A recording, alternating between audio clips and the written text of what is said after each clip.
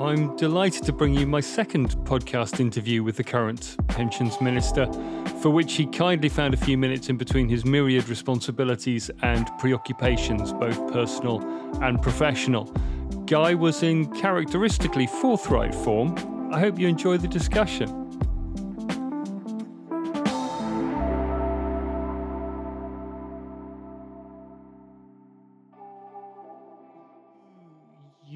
You've been happy to put some stuff up on Twitter, so you shared some of your personal news. And I know a lot of people are interested about this. In fact, Henry Tapper was blogging about this. Henry Tapper blogs about a lot of stuff, but and some of it's pretty good. He does. Yeah. But he did blog about this as well. So let me just ask you on the personal front, because I know you guys have been on a bit of a journey. How are mother and it's Christopher, isn't it? Kitto, Christopher? Yeah. How are mother and child? Tell us about that to start with. So thank you for asking. And we are all good. We've had a long, long journey to this destination. We are day 29, which is great.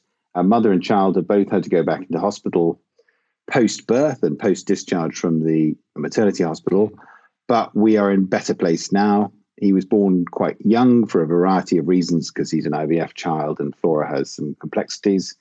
And we are in a good shape. You didn't ask about the father, who is grappling with fatherhood at a late age, but also grappling with the lack of sleep. And is obviously, if the performance in this podcast is in any way, there's some sort of rating system and I underperform, I'm going to blame Christopher. And he's called Kitto for a reason, because his full name is Christopher, obviously. We liked Kit as a short version of that. And as my name is Opperman, he will be called Kitto. Yeah, and then it became double TO in Flora's tummy. And when we were chatting about him, he got that nickname, and the nickname has stuck, to be honest.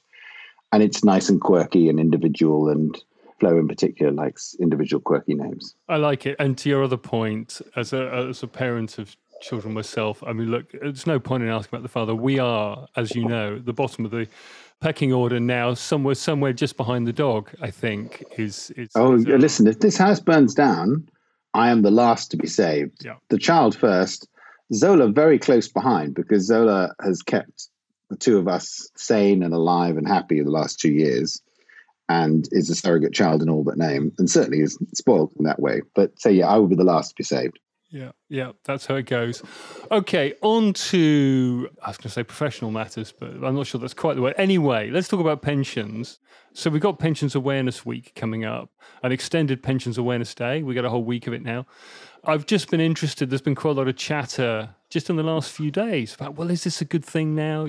If we tell people they're in a pension, the first thing they're going to do is opt out at this point, cost of living crisis and all of that. So first of all, interested in your thoughts around that question of opt-outs and cost of living, and whether we should even be talking to people about pensions at the moment. And then also interested in your thoughts around the Pensions Awareness Week more positively and optimistically, perhaps. So there is a golden rule in politics that now is not the right time to do stuff. I've done this job for 12 years. I've been a minister for 7, and 5 of which have been at pensions. And you're always told, well, now is not quite the right time to do this or that or t'other.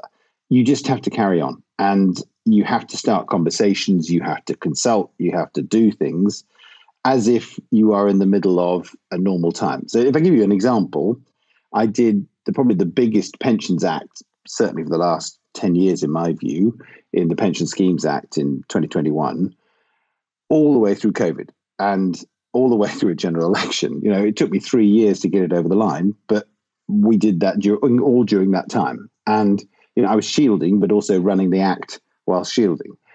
And so you have to keep going as a minister. That none of that sort of stuff should distract from you. The second bit is, it is entirely right to talk about what are in reality delayed savings. That's what a pension is. It's savings by another form. And having a conversation with the great British public about the importance of savings and saving for the longer term, it seems to me, particularly in a DC world, is entirely appropriate. And all we're asking people to do is pay the pension some attention. Now, it's not my campaign, I stress. So it is very much the campaign run by the PLSA and the ABI, but it is something which I support. And anything that gets people more engaged with their pension is a good thing, in my view. Now, and I know that I have fought this campaign for pension engagement fairly robustly for some considerable time. And I genuinely believe that we need the consumer, our constituents, more engaged with saving. That has got to be the case. And in a DC world, particularly in a complex DC world, which this world definitely is, that is utterly important. And this is the start. Is this particular campaign perfect in all its form? Is it fully formulated? Is it all singing, all dancing? No, it's not. It is. There will be hits and misses. There'll be bits that people say, oh, that was really good, or this is not so good. But we have effectively a season. And it's a pension awareness season that starts with Pensions Awareness Week, ends with Talk Money Week.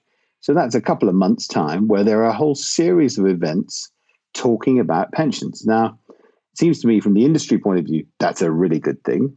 From a consumer point of view, that's a really good thing. From a governmental point of view, this is, pensions are one of the great British success stories. And I am genuinely contacted once every month by countries from Croatia to China who want to learn lessons from us. And, I was meant to be going to China in literally 3 weeks' time to go and meet with my opposite number about helping them to reform their pension system. Now, as a result of that, it seems to me there's nothing negative about this whatsoever. It is entirely right that default savings are the key to automatic enrollment success, but that has to have a transition period. And we're in that transition period where it is an awareness that you have default savings is relatively limited, but at the same stage, an awareness that decisions are coming down the track is going to become more and more important. Now we're in that transition period. I'm the minister that has shepherded automatic enrollment up to 8%, hopefully takes it a bit further, but also isn't somebody who's trying to get people more engaged. So I'm fully supporting of it, and I don't run it, but I'm fully behind it, and we'll be doing lots of things to support it.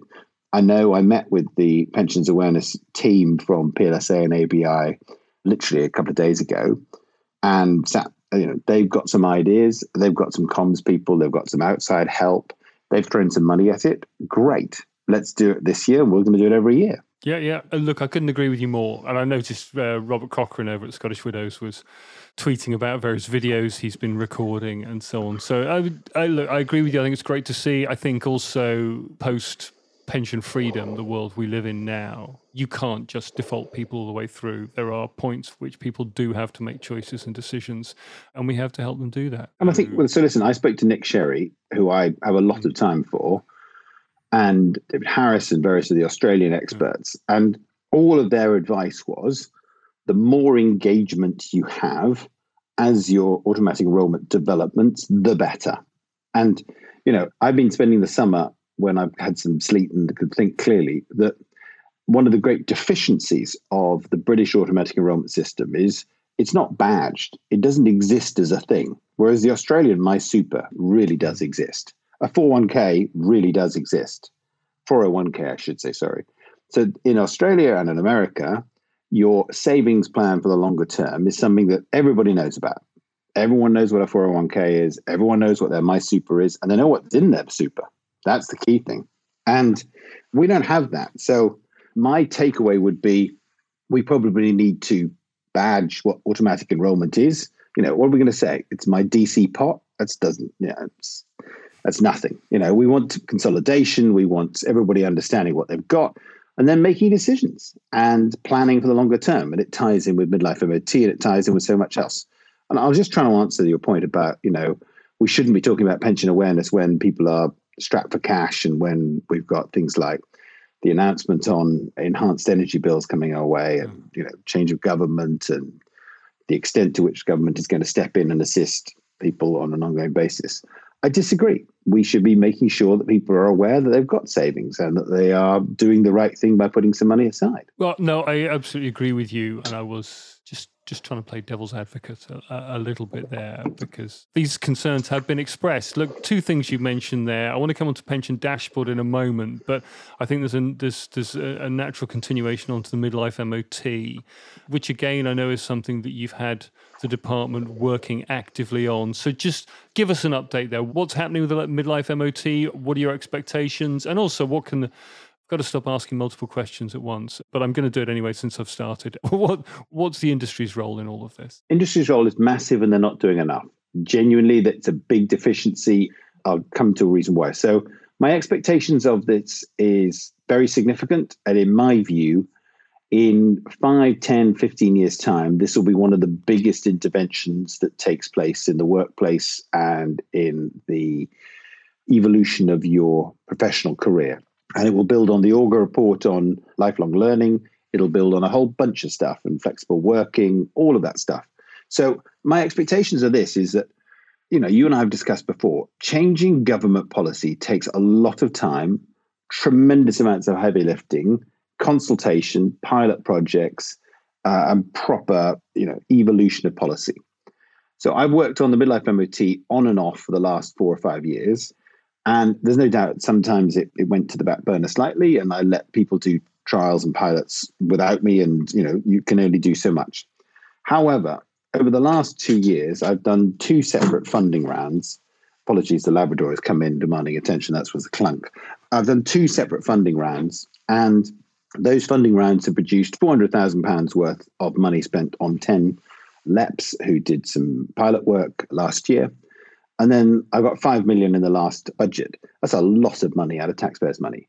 And we split that 3 ways. We are doing a enhanced online version, working with the Money and Pension Service and DWP's versions and looking at what other people are doing.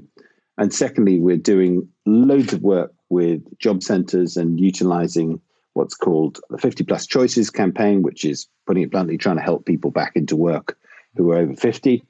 And is an extension of what we've always worked on fuller working lives. But the bit I'm most excited about is I've got a lot of money. In government terms, £4 million is a lot of money that I want to utilise to say to the private sector, come on, this is an idea that has been formulated at Aviva, at Hargreaves, at other companies, where tell us how we could do the best interventions. And I've got very strong ideas. And basically, until someone tells me that the Aviva model doesn't work, that's by and large the version that I think is the best way.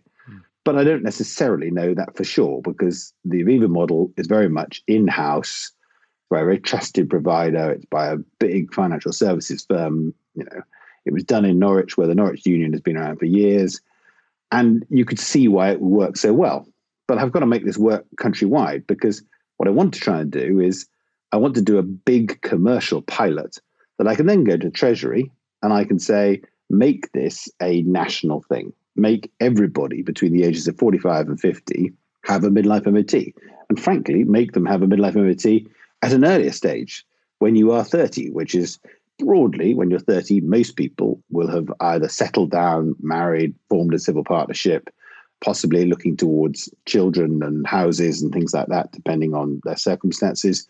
But clearly, they are making fiscal decisions and workplace decisions and health decisions, all of which need to be addressed. And we need to get people looking at their wealth, their work, and their well-being, and they're not doing enough. So I'm doing a lot on it. We're pressing it. But the key thing is large financial services providers love this, not least because it will make more people save more money in their pensions and have savings products and engage with large providers. But it is patently the case that even Aviva, to their discredit, sadly, are not really stepping up to the plate and going, yeah, come on, we can do this. We would take one of these contracts on, and we will run one of these things and show you how to do it on a much larger level.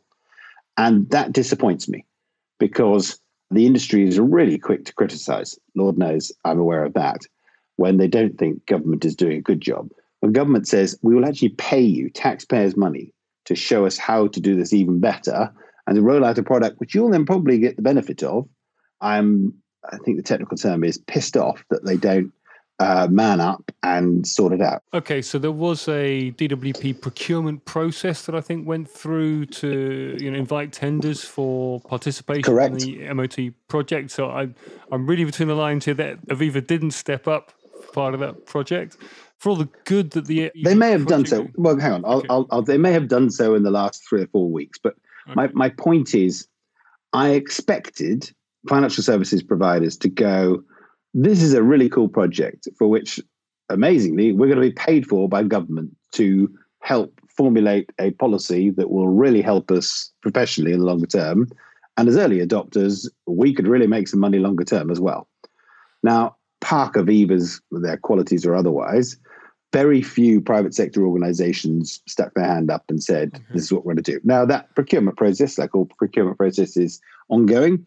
And doubtless, I will get a phone call immediately after this podcast and saying, we've had 20 different providers who are queuing up around the corner and coming up with ideas and everything like that. At the moment, that doesn't seem to be happening. So just one more question on this, because the question that's always been in my mind on this is, well, Aviva was a benevolent employer that chose to implement this trial, and I think did some good work around that. But in the long run, if you're talking about millions of people benefiting from a midlife MOT, and I agree with you, that would be a good thing. Who's paying for this? How does that get paid for? Okay, so I envisage some sort of treasury tax break of the broad cost of a midlife MOT to be recoverable against your corporation tax or your capital expenses, and the company therefore pays for it. Company pays for it and then can offset it. That's how I envisage it. Okay, that makes sense. And that could sit alongside the model you talked about where you get the online services. And and also, you can so you can have levels. Yes, of course. As we do with pension-wise, to be fair. Indeed. Okay, so another dimension of the pension engagement matrix is the pension dashboard. We spoke about that last when we met in February, and the wheels keep turning, and we're heading towards everything starting to go online in July of next year. And Chris Curry and the whole pension dashboard team are doing their thing and clearing the way. Again, I probably should spend less time on Twitter, but I see lots of concerns being expressed from the industry. Oh, we're not going to be ready in time. There's data problems. We haven't. Yeah, it's not like they had any warning. I mean, it's really not like we've been discussing this for over 5 years. Who knows? I may not be the minister by the time you actually broadcast this, but tough is all I can say to that. I have zero sympathy for those firms who have failed to do what they should do already, which is have their data in order for their members. And we have given them a lot of time. If I had my way, we'd have gone a lot quicker. But I have been guided by Chris, who I have a lot of respect for, and the dashboard team at DWP. And I'm not underestimating the massive task that is getting all of this up and running, and various things have complicated it from the cloud downwards. But in short, this is the right project. They need to get their data in order. And so many other things help the industry. And we're going to come to the member in a second, if we have this data. So, it's really hard to do small pots without proper data. But when we have dashboard data, that dashboard quality data, small pots become so much easier. And that saves industry a huge amount of money, because you and I both know there are issues with small pots. So everything flows from them getting their house in order. And very, very big providers sat me down 3 years ago, at least, and said to me in an unguarded moment, which I definitely noted very well, we're just not going to spend any money on this until you pass the act. Fine. So it took me a while, but I passed the act. And he said, then I've got to go to my board and get some money, and they just don't regard it as core business. And I have zero sympathy with those organizations who have decided to spend money on something that they think is important when government has passed laws approved by the entirety of the House of Commons and the entirety of the House of Lords that is in the consumer's interests and, by the way, the industry's interests. And they, as a board, have chosen to spend money on other stuff that they consider sexy and fun, or maybe important as well. And I've had that conversation with really big providers, and I'm utterly unsympathetic to arguments for delay. Well, and the irony of it is, so I was on a call earlier on today with an FCA-regulated business who are now having to clear the decks to deal with consumer duty, which is going to take up quite a lot of their bandwidth over the next year. And I appreciate not all pension providers come within the FCA's purview. But for those that do, you've got two projects to deal with now. You've got the pension dashboard and you've got consumer duty, neither of which can really be pushed any further down the line. No, and also bear in mind, if I stay in the role, and even if I don't, value for money is coming down the track. And there is significant changes that will happen with value for money. Yeah, and again, I'm aware that there's good work going on within the DWP in partnership with TPR and FCA on that as well. You mentioned the member, you mentioned consolidation, you mentioned small pots. I think Andy Cheseldine and the working group on small pots have done really good work in trying to sort of tease out, what the question needs to be and then what the answers could look like. I think they found it pretty hard work in trying to initiate pilots. There was talk about master trusts, trying to do kind of member exchange type tests, which, so far as I'm aware, haven't led anywhere. But, we've got multiple layers of consolidation. We've got the small pots, we've got the scheme consolidation, which I know there's an agenda to try and push towards bigger, better run, better governed schemes.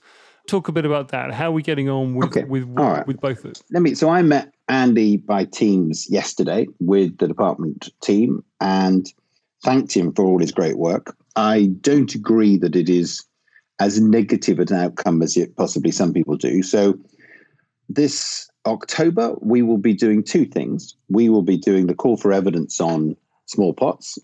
And as I've explained to you before, but I'll give you the quick version, you do a call for evidence, then a consultation, then you legislate. And what I wanted to do is I want to get to a situation prior to the 2024 general election where we've done a call for evidence, we've responded to that, we've then consulted on what we're going to do, having listened to industry and everybody else, and then we have some statutory version that can be brought forward post the 2024 general election, whoever's in power. And that, to me, seems a very logical and sensible way forward. So that's what we're going to start in October. At the same time, Andy's member exchange pilot will be launching in October. Okay. And he doesn't have as many people as he would like on that pilot because some organizations, who shall be nameless, have decided they are struggling to be part of that. I am having robust discussions with said organizations to try and point out to them that would be ill-advised, short-sighted, and frankly, ill-advised and short-sighted would be the polite way of putting it. And organizations like Nest have to be part of this, I'm afraid. The idea that they're going to say, it's too complicated is just not tenable, not acceptable. And so I'm getting involved in making the case to Brendan and the team at Nest and Zoe and the team at Nest that their reluctance to be part of the member exchange pilot is certainly surprising from a government point of view and certainly should be criticised, and I will be criticising them, but in a polite way and saying, we just need to sort this. Because the alternative is, and this is the bit that the industry hates, is then they get upset when I go, fine, if you aren't prepared to do this, then I'll just have to do stuff with or without you and I'll just crack on. So the whole purpose of the small pots working group was industry coming up with solutions and actually road testing those solutions without government weighing in and saying, all right, we'll do this. Because the moment we do that, everyone's going to get way more upset. So it is incumbent upon the industry to try and engage and sort this. And I personally believe that the member exchange pilot will be a lot better. Andy is utterly clear.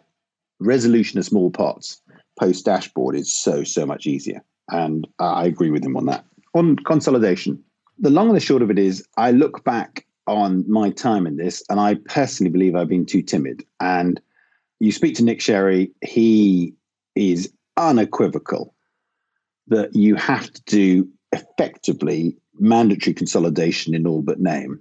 And you have to do massive nudges and value for money tests that force consolidation. And the bit that I also am very much persuaded of, I wasn't before, but I now am, we need professional trustees. There's no question whatsoever in my mind on that now. And that there should be wholesale reform of the trustee situation. And wholesale reform of trustees, okay. Yeah, and we need professional trustees. That's without a shadow of a doubt in my mind going forward. Do we get rid of member-nominated trustees? I think that's part of the conversation, but the collection of trustees has got to have a professional trustee. That so I think moving is away the key. from the well-meaning amateurs towards more exactly. of partly because also, you can blame me because myself and DWP have made the life of a trustee much more complicated. ESG, TCFD, a whole bunch of reporting obligations. And the person who I want to give massive credit to is Sarah Smart at the TPR. She is really driving forward a innovative thinking in this space. And I credit her foresight and her clarity of thought. And genuinely, I really feel we are working very closely together on that particular issue and can work very strongly together. And I think, we need to make the position of a trustee a bigger and better thing. And you need professional trustees. Basically, again, look at Australia. These are professional trustees who are going to be handling very large amounts of money. And we need to make it a situation where they are, of course, they will be discussing and engaging with member-nominated trustees. But at the same stage, who's going to be liable for all this stuff? This is big stuff going forward. And alongside this, I know we've got a consultation paper coming out of your department on the value for money sometime sort of around November-ish, I think. November the 1st, if I've got anything to do with it. Okay, there we go. That's the date I've given to Jo Gibson and her team. And I've got an early draft coming to me very soon, I think before the 5th of September, certainly, of where we are on that. And it is very much on Australian lines. It is very much on outcomes, and costs and charges, while still a factor, will not be the driving force. And that is very much my strong view. And I think I've now persuaded the department that's their strong view. Obviously, if someone brighter, better, or different of view takes over as the minister, then, we'll see what happens. But value for money is the way ahead. And, in all things DC, you have to ask yourself, why are, the greatest pilot project in the world is Australia. Why would you do stuff differently to them when you can learn all their lessons and learn their mistakes and listen to the people who've been party to it? Yeah. Okay. And that extends to, and it's not the first time it's not the first time you mentioned Australia. That's something of an understatement.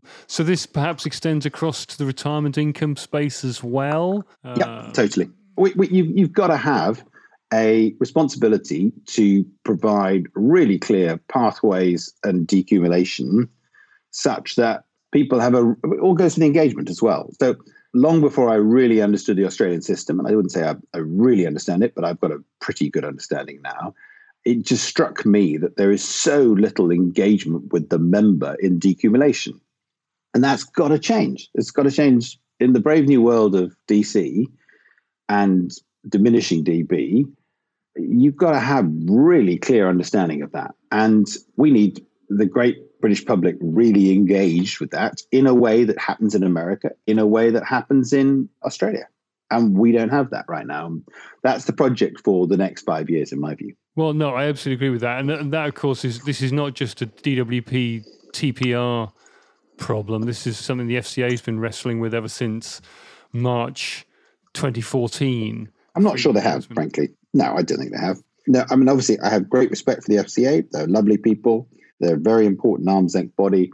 Do you really think that Andrew Bailey was wrestling with this particular problem with all his team? No, I don't think that was the case. I think they were aware that there was a problem, but I would have loved the FCA to have been pushing this much more than they necessarily have. And I think we are going to try and work together, which is very much what I'm trying to do on the value for money, and try to be joined up, but also to try and drive forward a real assessment and appreciation of the complexities of retirement planning in the modern world. And that's something that we've got to do. We've got to be joined up with government. Okay, now this might be an unfair question, but I'm going to ask it anyway.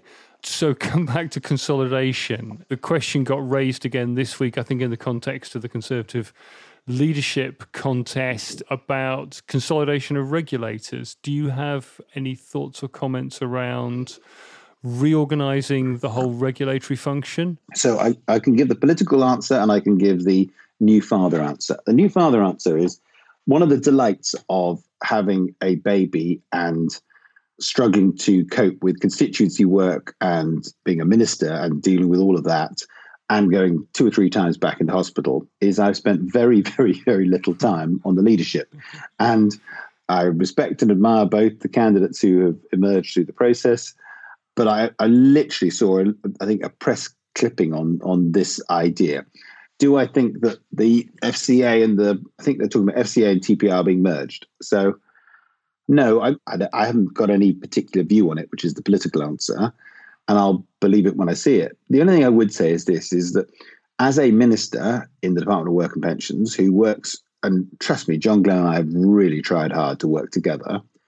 it is extraordinarily difficult for FCA, TPR, Treasury, and DWP to be on the same page. It really is. And that is wrong. And that is not joined up government. And I would love it if there was there is an unwritten rule as far as I'm concerned, it doesn't necessarily always work, that the FCA and the TPR work collectively and don't do announcements unless they are absolutely together. Now, I obviously breached that rule myself on Stronger Nudge because I just felt the FCA weren't being robust enough, and I decided to do something stronger. And I'm unequivocal about why I did that, following the passage of the Pension Schemes Act in the House and seeing all the scams that were occurring. But by and large, we've got to run government and arm's length bodies better and in a more integrated way. I'm really close to the TPR, but I'm not really close to the FCA, and they're not that interested in me, frankly. And they never have been. And it is hard to get the traction with the FCA that I would like to have because they don't report to me. They report to Treasury. And that's where the problem is. You've got different ministerial departments responding to different things. And the problem also with the FCA, in my humble opinion, it has a enormous bandwidth that it has to cover. And you and I know that everybody is critical of the FCA. You have to get to a situation where the organization that it is able to work better with the particular requirements that it's being imposed upon it. And I think that's difficult. It really is. Would I merge the two? I'm not sure I'd merge them. I'd just have them working together an awful lot better. Okay, that's really interesting. Thank you. I can hear Zola is keen to Zola participate has wandered in this conversation. Is very, very enthusiastic in support of the FCA, I think is what she's trying to say, and has run in from the garden, having done a Zoom around the garden. I'm conscious you've been very generous with your time. I just wanted to come on quickly to state pension because you've done a lot of good work around pension credit, and I'd be really interested in your thoughts on, is that job done, and where would you like to go next in terms of using that lever of this combination of state pension and pension credit to improve retirement incomes? So as a minister, it's really, really hard to play around with state pension and pension credit because they're such hot potatoes. And you've got to be really sure what you're trying to do as outcomes and then really able to sell what you're trying to do. I've taken the view, and I think it's the right view, that Steve Webb had done a bunch of reforms to state pension, and I shouldn't seek to undermine or change those. I should let them bed in. And by and large, the new state pension is clearly the right thing to do, and we should support that and push that forward.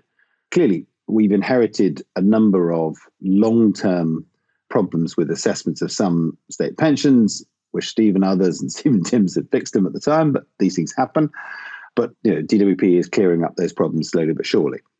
The way in which the pension credit is dealt with has been fascinating and a lot of heavy lifting. But you start, in my view, with a fundamentally deficient product. Now, I'm not sure if there is a perfect product out there, but the nature of the product is, as designed by Treasury, very much it's a Treasury product they designed, and Gordon Brown. It's got Gordon Brown's hands all over it, bless him.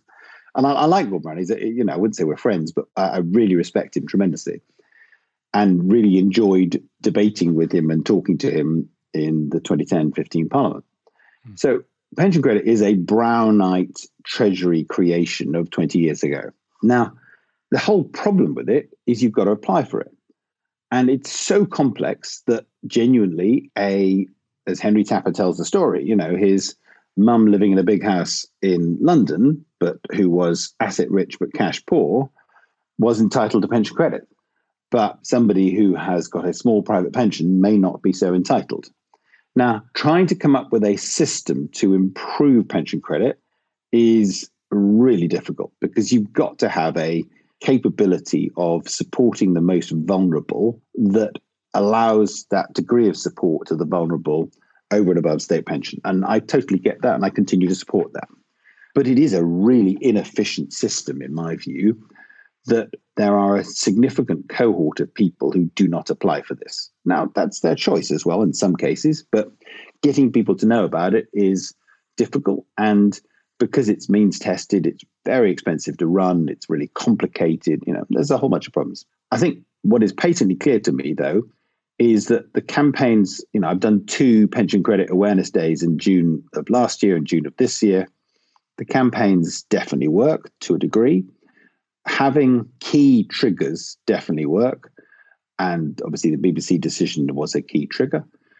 But harnessing the power of local media. So I have written 4 times to every single local paper in the country and doing op-eds in local papers, really galvanizing members of parliament. I've written to every single member of parliament repeatedly, trying to get them involved, drafting their own press releases. And, over 450 members of parliament have punted out the effectively Guy Opperman DWP pension credit press release. And the difference that has made in terms of numbers in the last 2 months are off the charts. So the number of people applying is just astonishing right now. And I've now got the department saying to me, we're really worried that people are waiting too long to know they are successful or otherwise. And I said to them, I had a meeting with them this week. I said, look, yes, we obviously got to throw more people at our end to try and cope with the increased demand. And the increased demand is massive. But, my glass is half full. We have successfully managed, along with Len Goodman, to galvanize the great British public to apply for pension credit. That's what we wanted them to do. Now, yes, we are struggling to cope with the workload, but basically we're dealing with a success. And, it's what reform looks like a pension credit long term. I don't know. You'd want it to be automatic. And I think the holy grail comes from one way, which is this. You can only do proper reform of pension credit and to a lesser extent other benefits once you have accessible data by the state that the state can then do that assessment. Now, we don't have that at the moment. So HMRC sharing info with benefits agencies, sharing info with others, and then a proper evaluation of Mrs. Smith at 43 Acacia Avenue is asset rich but cash poor, or Mr. Jones down the road. You can't do it on an automatic basis at the moment, whereas a state pension is automatic. Yes, we have occasional glitches and problems, but by and large, the system works really well. So you need proper data, and then you need the British public to agree to that data being accessed by the state or others to try and then see that there is an assessment of what you're doing. And I look in awe at people like the Indian government who have done this particular process. And I sat down with my opposite number in India a year or 2 ago, and he was fascinating about the fact that every single Indian basically has an individual data point and an individual capability of understanding his data, but so does the state. That's what happens when you start with a blank slate. We haven't got a blank slate. We are constantly uprating and upgrading our data around our organizations as best we possibly can. I'm waiting for Make Tax Digital to happen in all its proper forms so I can then do automatic enrollment for the self-employed. That still hasn't happened yet. Yeah, clearly a lot of this sits beyond the DWP's. Of course, it's a cross-government approach to proper data management of an individual's data. And in this country, particularly pre-COVID, I think it's changed post-COVID a bit, but pre-COVID, we were really, really protective about that data. And there are think tanks and organizations from Liberty downwards who are saying, don't let the state know too much about you. Now, the state can help you a lot. And you and I know that there are 20 to 25% of people entitled to pension credit who are not applying for it. Now, I would love the state to be able to do that for them, but I can't do it on the data I've got. But slightly, it goes back to our dashboard point and our other point. Data is everything. And once we have the dashboard data up and running, we're only now, 2 years away from things being really all singing, all dancing. There's an awful lot that's going to change in pensions thereafter. And an awful lot will be very positive. That sounds like a good note to finish on. So I think we will. Guy, thank you very much. I'm going to let you get back to your wife and your baby and your dog. Thank you for talking to me today. My pleasure. Thank you so much for all your support. And thank you for, I don't know when this is going to be broadcast, but if it is the case that this is my last podcast act, so to speak, it's been a joy and it's been a slice. Obviously, we may see you on the other side of September the 5th. Good stuff. Thanks, Guy. So there you go. by the time you listen to this, Guy may no longer be Pensions Minister, or quite possibly, with at most only 2 years to go, our new Prime Minister may decide to keep Guy on until the next general election. If that proves to be the case, I'm sure he will continue to bring the same energy and commitment to the job that he has for the past 5 years, apart from that 48-hour hiatus. Personally, I think he's done a great job. His focus has been the right one for the times we find ourselves in now, on how the pension system serves individuals, strengthening protections, simplifying data, driving consolidation, and above all, looking for ways to improve individuals' engagement with their retirement journey. Thanks for listening.